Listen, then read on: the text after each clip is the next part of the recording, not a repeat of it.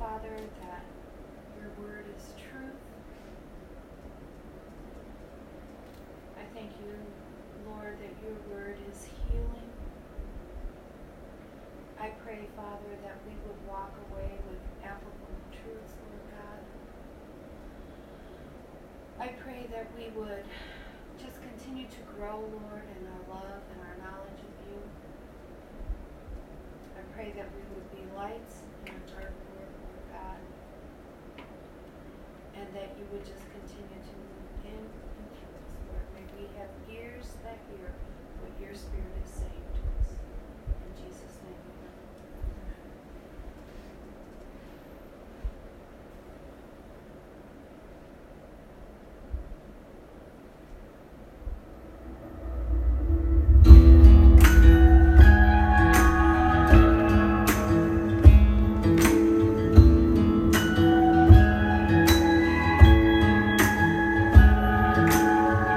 Constant you are drawing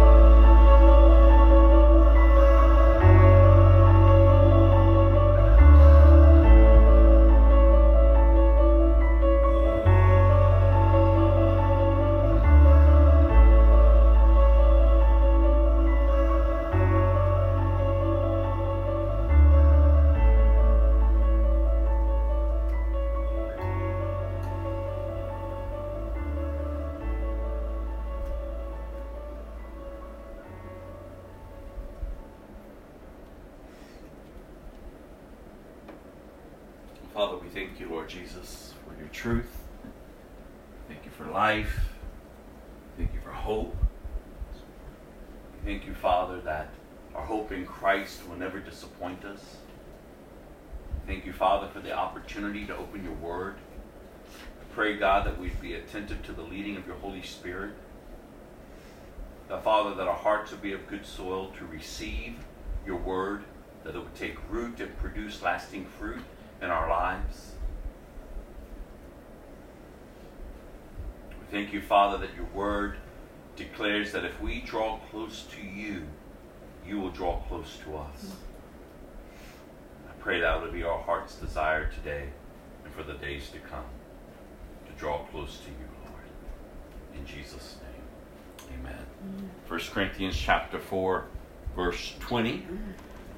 Kingdom of God is not just a lot of talk, but it's living by God's power.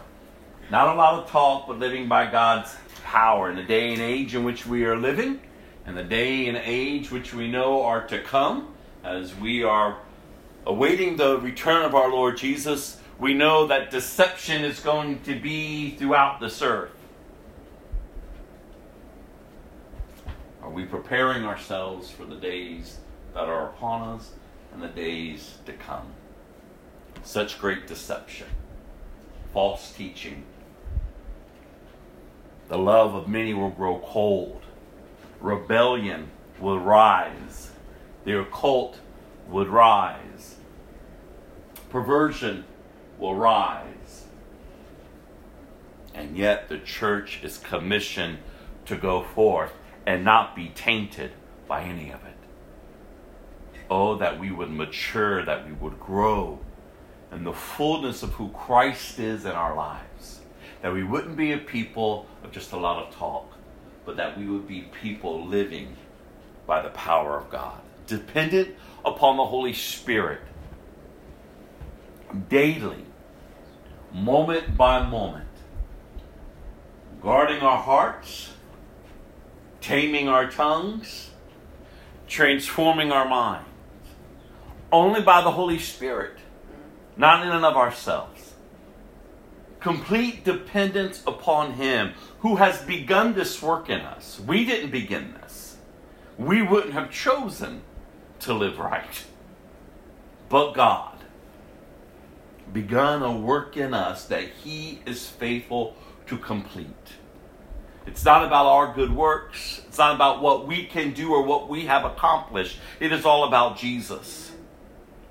Are you thinking that way throughout your days? It's all about Him. Everything you say, everything you do, everything you think should be focused and centered on Christ and who He is and what He has called us collectively to do, to advance His kingdom.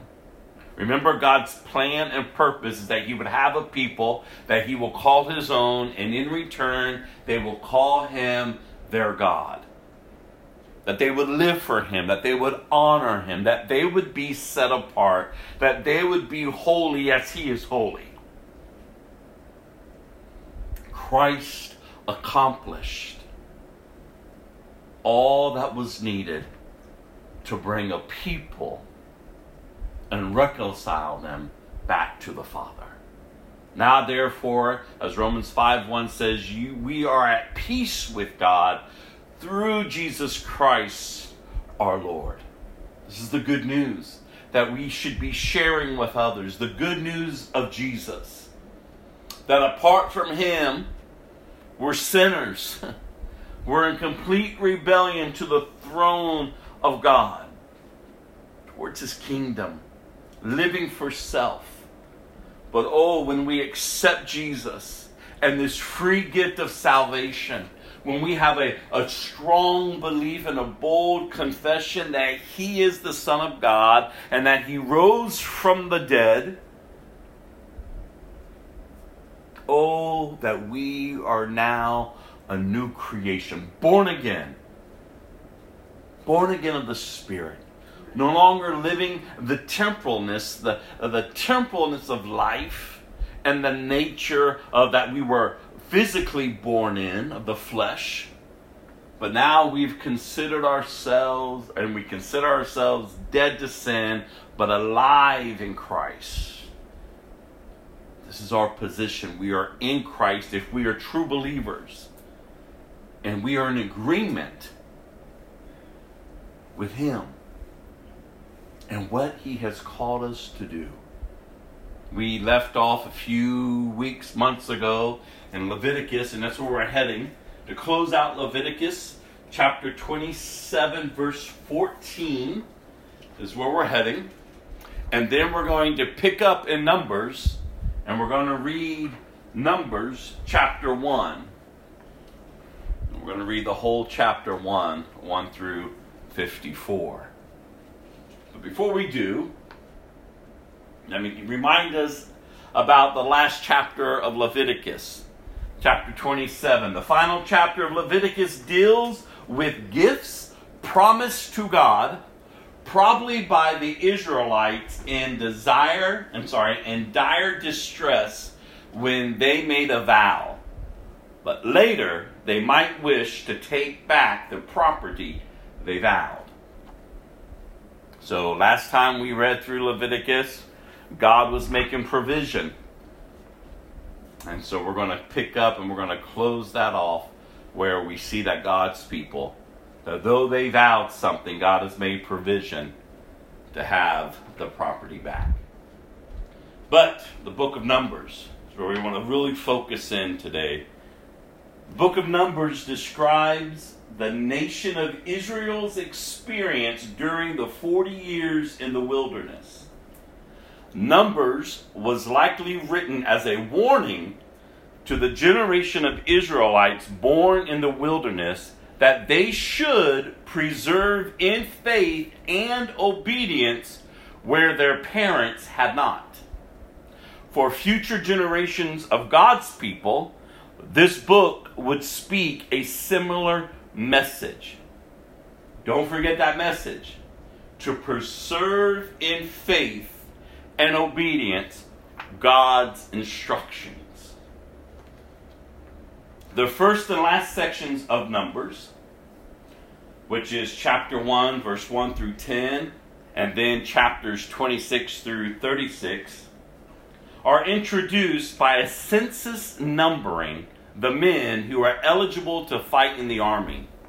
The second census, however, confirms that all of those counted on the first occasion, only 2 remain alive to enter the land of Canaan, Joshua and Caleb. The explanation of the death of the first generation comes in the middle 2 sections of Numbers. The first of these, which is the longer, in chapter 10, starting in verse 11, through chapter 21, verse 1, describes how the Israelites rebelled against God when confronted by the challenge of taking the land of Canaan, and how they failed to trust God fully to provide for them in the wilderness. For these failures, the adult generation is condemned by God to die in the wilderness, and the whole nation must spend 40 years in the wilderness. The second of the middle 2 sections, chapter 22, verse 2 through chapter 25, verse 18, which prepares for a new generation of adult Israelites among entering the promised land, focuses on a series of blessings pronounced by a foreign prophet, Balaam. These blessings echo the divine promises given to the patriarchs in Genesis, indicating that in spite of punishing the Israelites in the wilderness, God has not abandoned His plans for the nation. The events in Numbers vividly portray the faithfulness of the covenant God despite the failures of an erring humanity. God directs His people as they prepare for their journey through the wilderness, comforts them in difficulties, deals with their fears and failures, and rebukes or punishes them when necessary. This portrayal of God's faithfulness stands in sharp contrast to the book's repeated depiction of human faithfulness. The utter failure of humanity to meet God's standards by its own strength. Human failures are clearly portrayed and contrasted with the wise measures of the ever-faithful God. Even Moses, their great leader, sinned and was not permitted to enter the promised land, although he saw it from a distance. This shows that even the best of persons are still sinners and are saved only through the merits of Christ. Salvation comes only by the grace of God through faith in Christ. Numbers shows us how God responded to the unbelief of the Israelites. There are consequences to our disobedience, but God's grace remains, and his redemptive plan and desire for us will not be stopped. The book of Numbers underscores for us the importance of obedience in the life of a Christian. And Paul reminded us of the value of learning from the way God has worked in the past. And that would be found in Romans chapter 15, verse 4, and then 1 Corinthians chapter 10, verse 6 through 11. So the book of Numbers. As we open it up today, let us be reminded of God's faithfulness. And as we're going to study it for some time, as we walk through it, let that be a reminder for us that though yet we fail, God is faithful to what God has set out and what God has purposed. These people, God's people, spent 40 years in the wilderness. God has brought them through. We have read, we have studied. He has delivered them. He has brought them through. He has set them apart. He gave them commandments. He instructed them to build this tabernacle. He was desiring for his people to commune with him. And now he's leading them on to the land in which he has promised them, the promised land, the land of Canaan. And so now we're going to walk through this with them. But let's pick up, concluding the book of Leviticus, chapter 27, verse 14.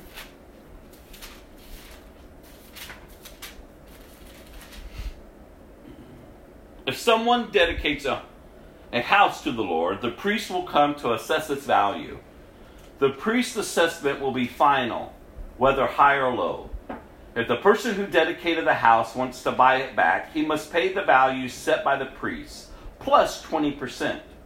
Then the house will again be his.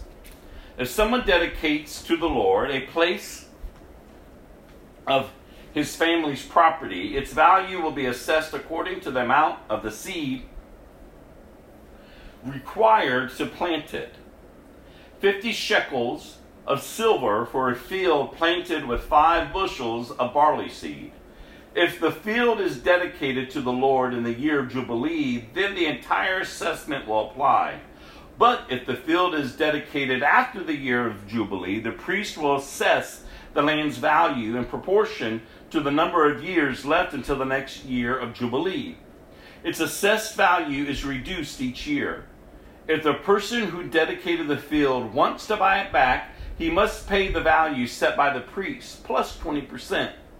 Then the field will again be legally his. But if he does not want to buy it back, and it is sold to someone else, the field can no longer be bought back. When the field is released in the year of Jubilee, it will be holy, a field specially set apart for the Lord. It will become the property of the priest.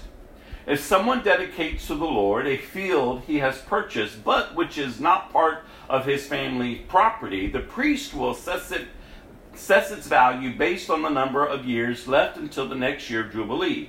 On that day, he must give the assessed value of the land as a sacred donation to the Lord.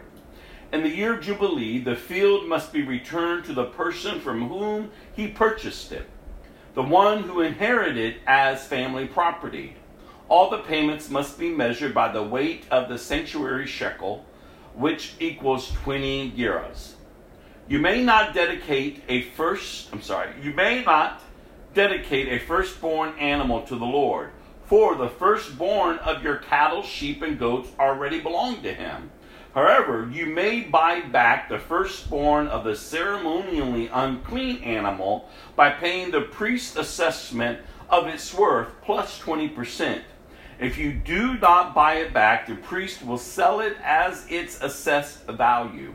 However, anything specially set apart for the Lord, whether a person or an animal or family property, must never be sold or brought back.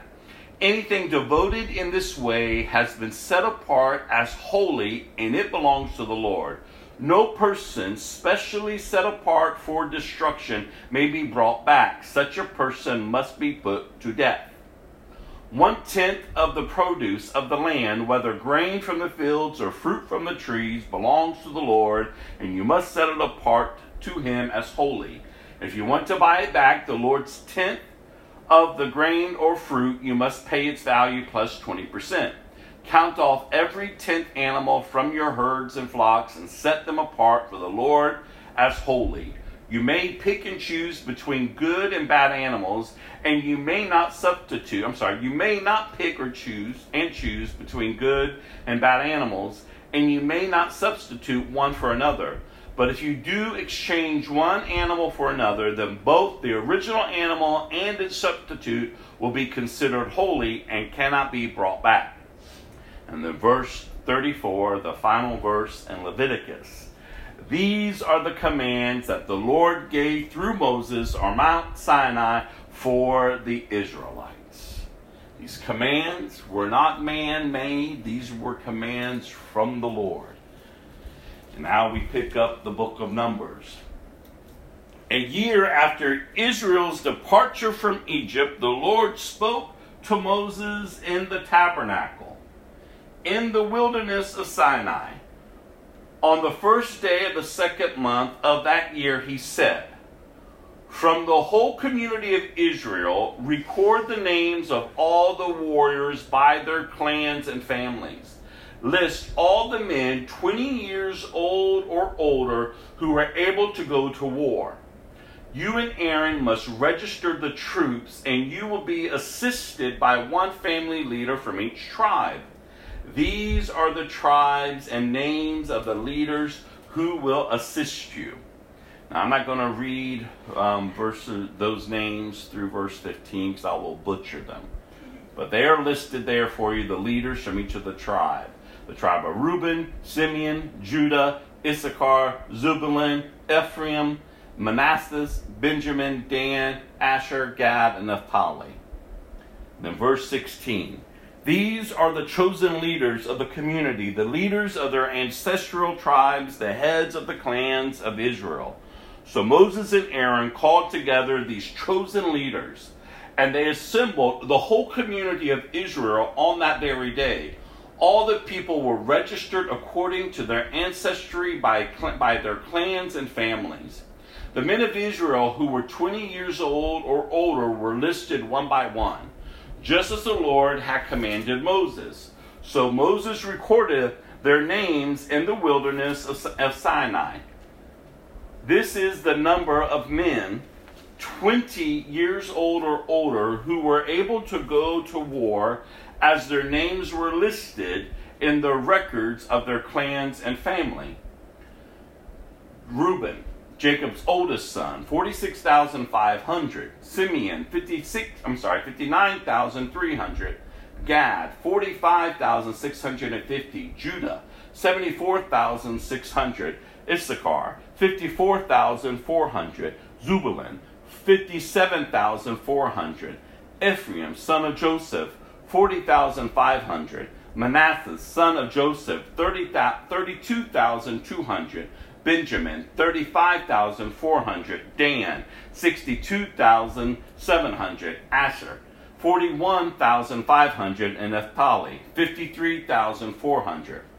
These were the men registered by Moses and Aaron, and the 12 leaders of Israel, all listed according to their ancestral descent.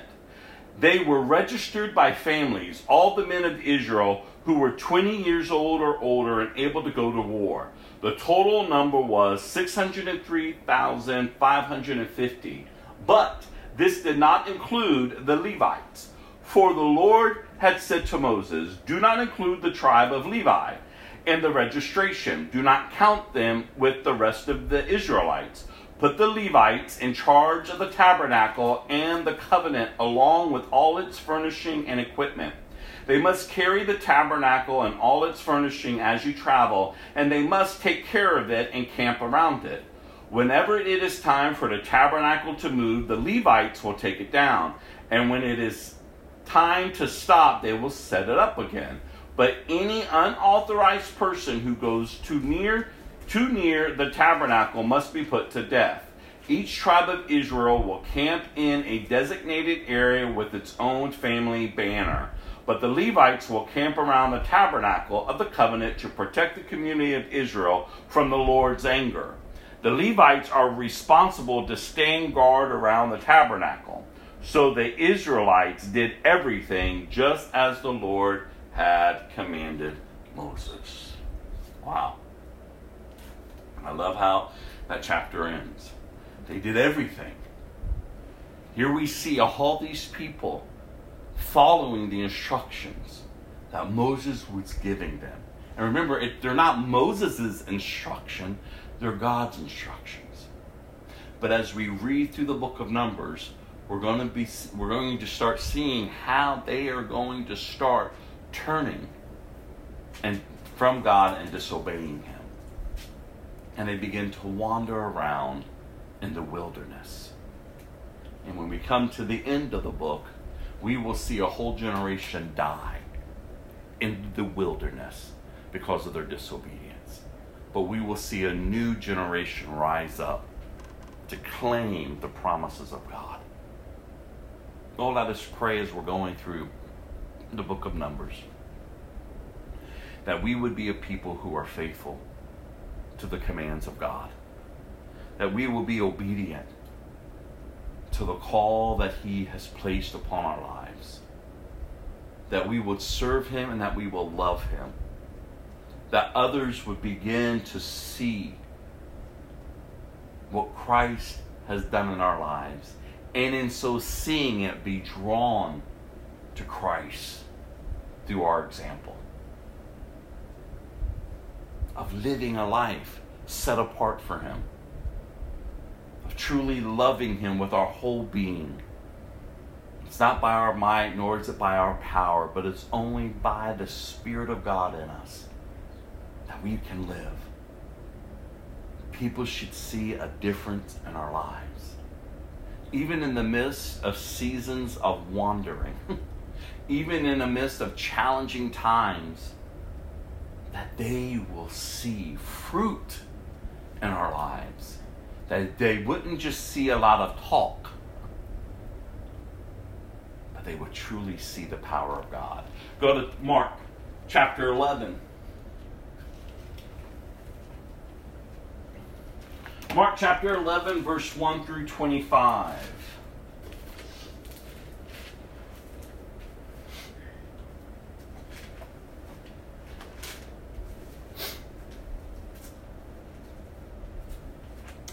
As Jesus and His disciples approached Jerusalem, they came to the towns of Bethphage and Bethany on the Mount of Olives. Jesus sent two of them ahead. "Go into the village over there," He told them. "As soon as you enter it, you will see a young donkey tied there that no one has ever ridden. Untie it and bring it here. If anyone asks, 'What are you doing?' just say, 'The Lord needs it and will return it soon.'" The two disciples left and found the colt standing in the street, tied outside the front door. As they were untying it, some bystanders demanded, "What are you doing untying that colt?" They said what Jesus had told them to say, and they were permitted to take it.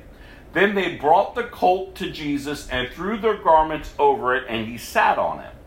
Many in the crowd spread their garments on the road ahead of Him, and others spread leafy branches they had cut in the fields.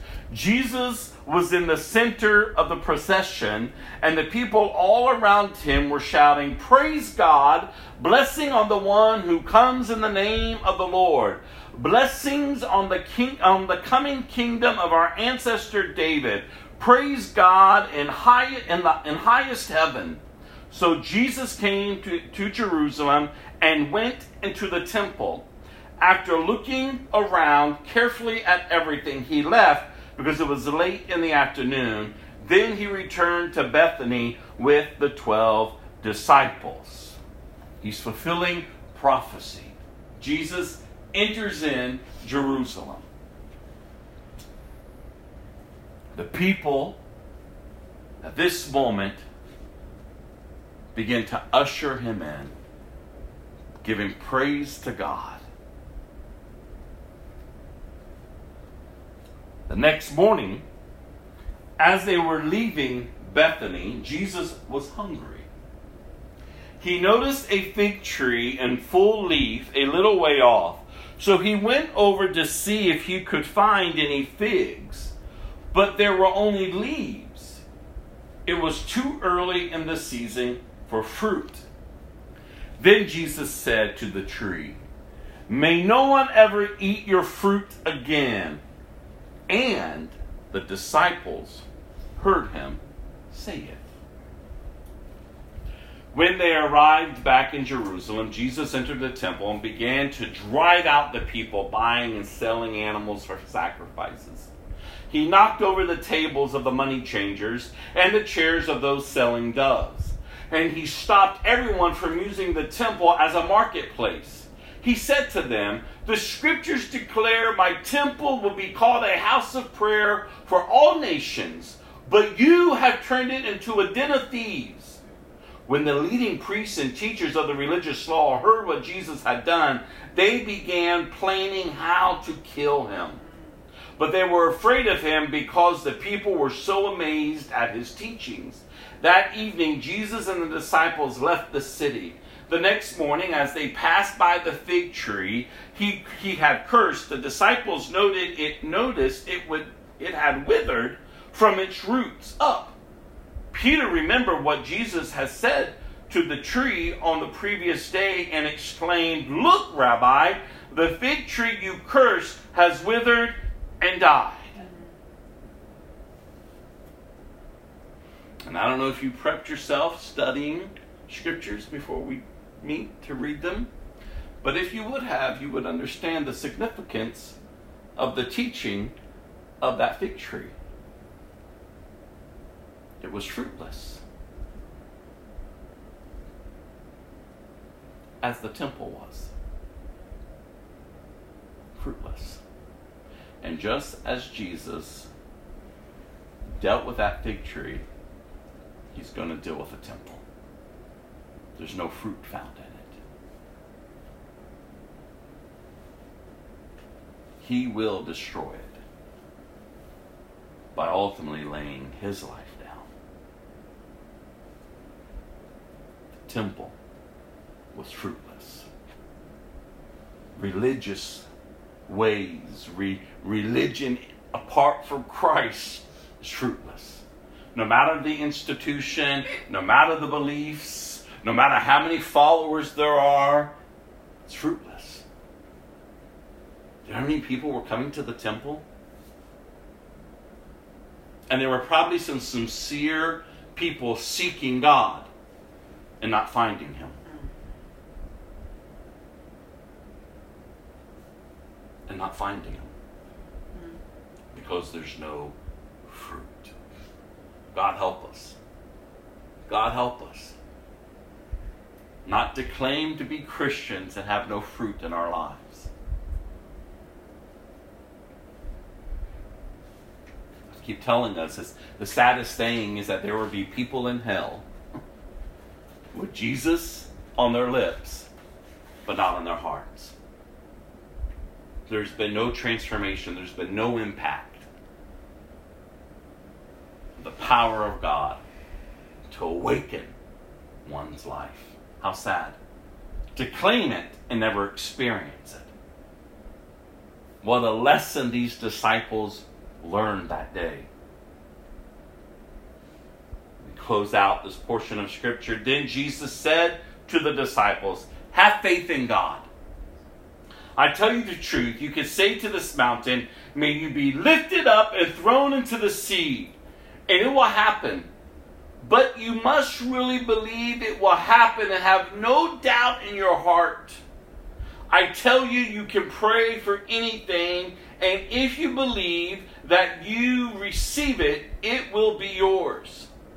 But when you are praying, first forgive anyone you are holding a grudge against, so that your Father in heaven will forgive your sins too. And then in some manuscripts, verse 26 is added. But if you refuse to forgive, your Father in heaven will not forgive your sins. He gives them a lesson on faith and prayer. And you can't be like those who have tried to manipulate this portion of Scripture to claim whatever you want. Name it and claim it and receive it. It's not what Jesus is teaching here. Jesus is teaching the very essence of faith and prayer. Belief. And what we ask for is not out of our self desires, but it's the will of God. Like we're praying in agreement in accordance with the will of God. And when we are praying in agreement with the will of God, we can be assured that God's will be done. And we can hold to it, no matter what the situation may look like. Because we know our God, and we know that He is not as man that He would lie. That what God has planned and purposed, God will bring about. The Christian life is not to be a self-centered life. The Christian life is a life called to deny oneself, to pick up their cross, and to follow Him. To trust solely in Christ and in Christ alone. And if God has said it, then we can believe it. And we should hold fast to it. We shouldn't be tossed back and forth. We shouldn't be double-minded. Can't pray in accordance, in agreement with God and not believe it and yet still expect to receive it. It's double-mindedness. And that's not how a believer prays. You can't pray and then speak against what you just prayed for, because now you're in agreement with what you see instead of truly what you say you believe. Oh, that we would grow and that we would mature. We want to be fruit bearers. We don't want to be one who is fruitless. Having a form of religion, but denying His power. Go to Psalm 46.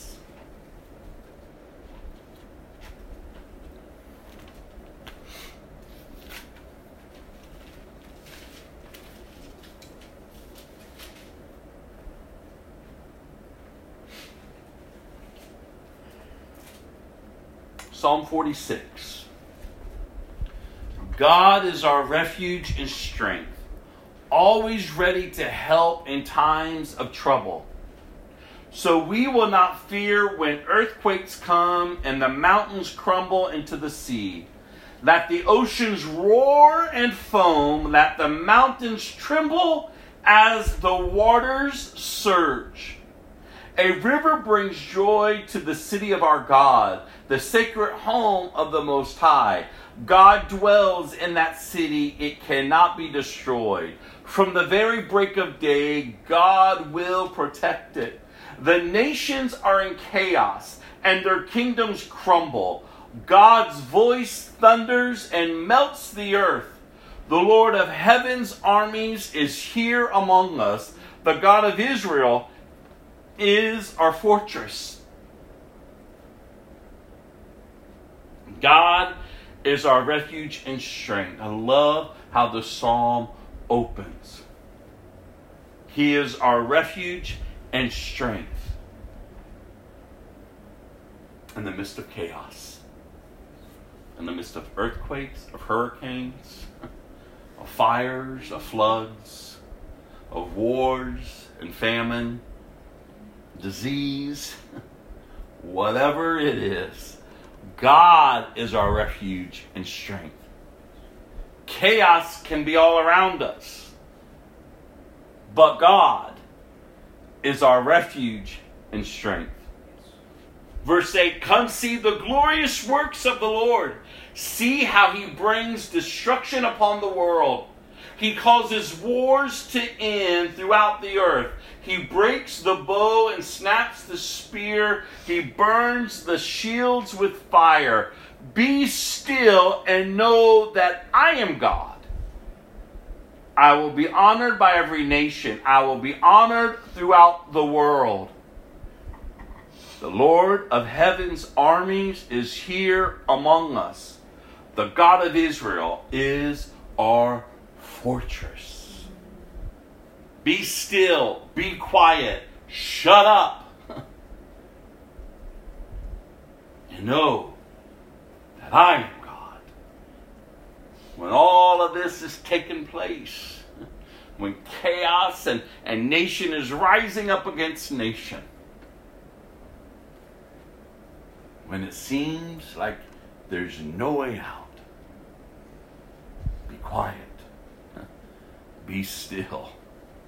Don't get caught up in it. Know that he is God. And as I always encourage you as we read and study through the book of Psalms, it draws us to look up. To look up. That we would not be shaken, that we would not be moved. For he is our God. Amen. He is our refuge and strength. He can't be now because we're sitting here and we hear it. And yes, Lord, we're in agreement. And then we get up from here and all of a sudden we get the phone call or an incident happens or something tragic is going on or the world gets thrown into chaos. No, we must become rooted in Christ. We must truly believe that he is God. So check your response throughout this week. As you're facing challenges, and you will face them, as we go through this life, how are we responding to what is pressing up against us or what we see happening out there? Whom are we putting our trust in? He is God and God alone. And if he's not whom we are running to, if his truth and his ways aren't what we are clinging to, then don't beat yourself up. Just repent. Turn to him. Why turn inward to your emotions, to your insecurities, to your doubts, to your fears? Nothing will come from that but more chaos in your heart and in your mind. But if you turn to Jesus, if you cling to Jesus, if you hold tight to his promises until you know what is true, then you can rest in the assurance that God is your refuge and your strength. Amen. Go to Proverbs chapter 10. A nugget of wisdom. Chapter 10, verse 23.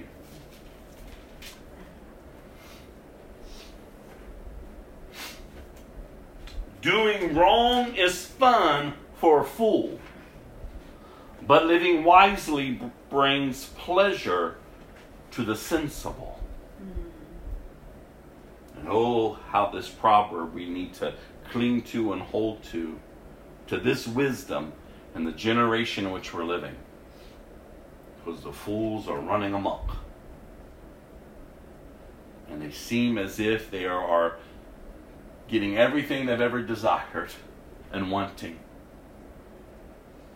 But nothing good is going to come from it in the end. For that would be all that they have. So doing wrong is fun for a fool. But oh, let us remember, living wisely brings pleasure to the sensible. So let us be people who are choosing each day to live wisely. Amen? Amen. Let me close us with the song of worship, and then I'll close this in prayer.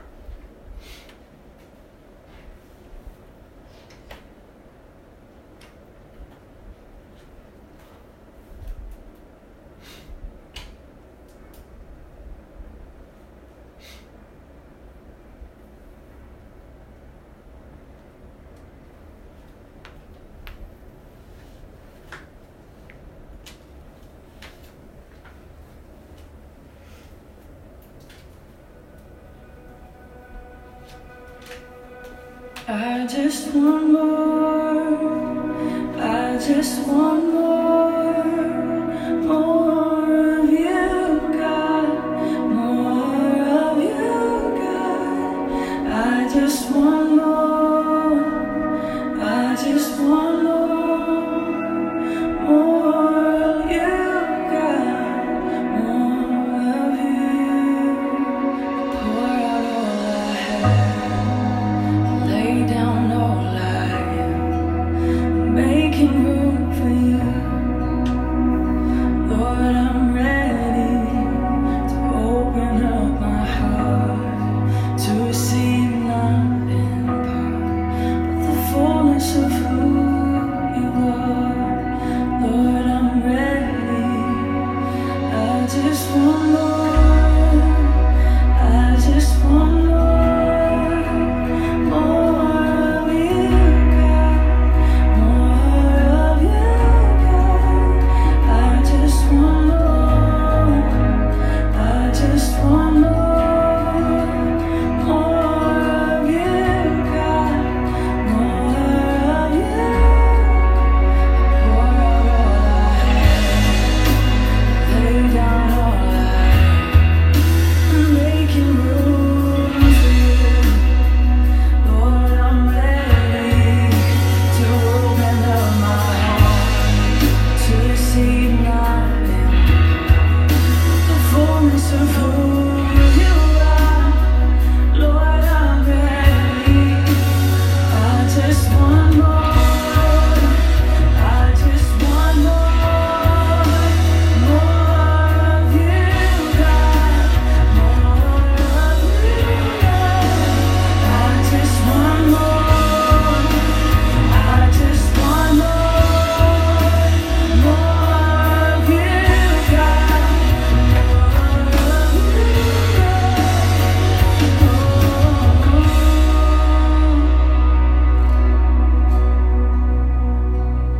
Come and reach into my heart. Come and heal every part, Lord. I want more of you. Just one touch from your robe steals the weakness from my bones. Oh, I'm